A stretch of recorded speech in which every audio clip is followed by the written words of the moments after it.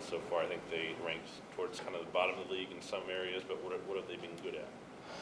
The things that they have been good at, I mean, they've got some players out there. I mean, when you look at Slay, we've been watching some film on him, and he's an extremely talented corner, really good just in coverage, in and out of his breaks.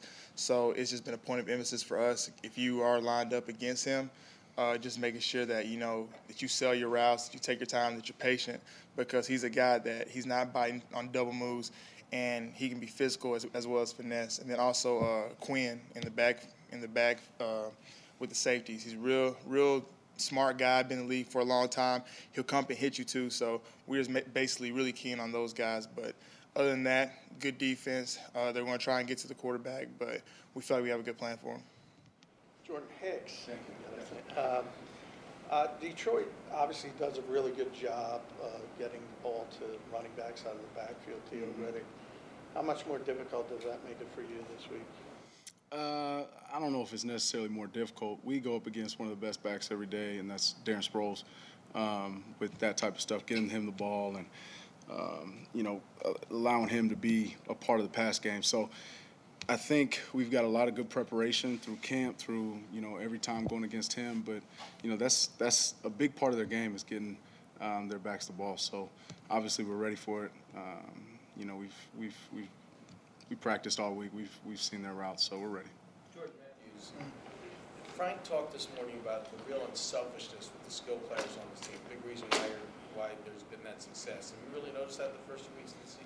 Yeah, definitely. I think earlier I said that we need to be like the Spurs. I told them that we need to be the type of team that you don't know where the ball's going.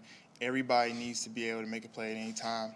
But the way you even have that ability to do that is the character has to be instilled in the guys that we don't care who's going to go out there and make the plays, and that we're always going to be excited whenever somebody goes out there and does something to help this team. And I can't express enough how excited I am to be a part of a team like that, because there's not a lot of teams like that in the NFL. Selfishness will kill you from the inside out. It reeks.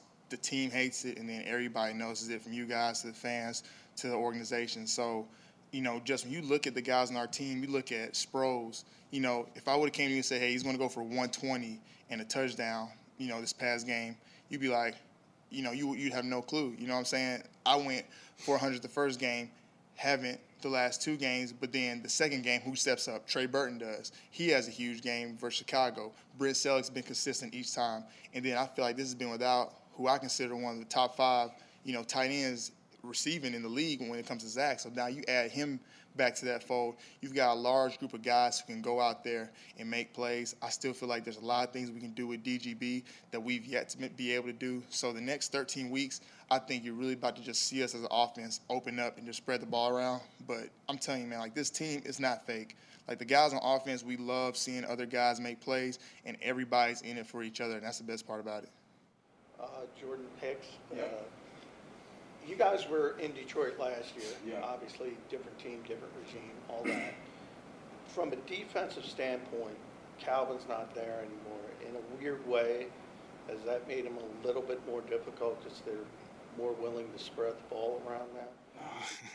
No, absolutely not. If Calvin's out there on the field, it's obviously he takes most of the attention. Last year we had so much attention on him that other guys were able, to be in one-on-one situations and kind of get exposed a little bit. So, with Calvin not on the field, we're able to, really spread it around. And we're not, at the end of the day, it's not about who they have. It's not about what they do. It's about what we do. That goes offense and defense, this whole team, special teams, whatever it is. It's all about us. As long as we focus in, do what we're supposed to do, execute when we're on the field, execute the game plan, we'll be all right.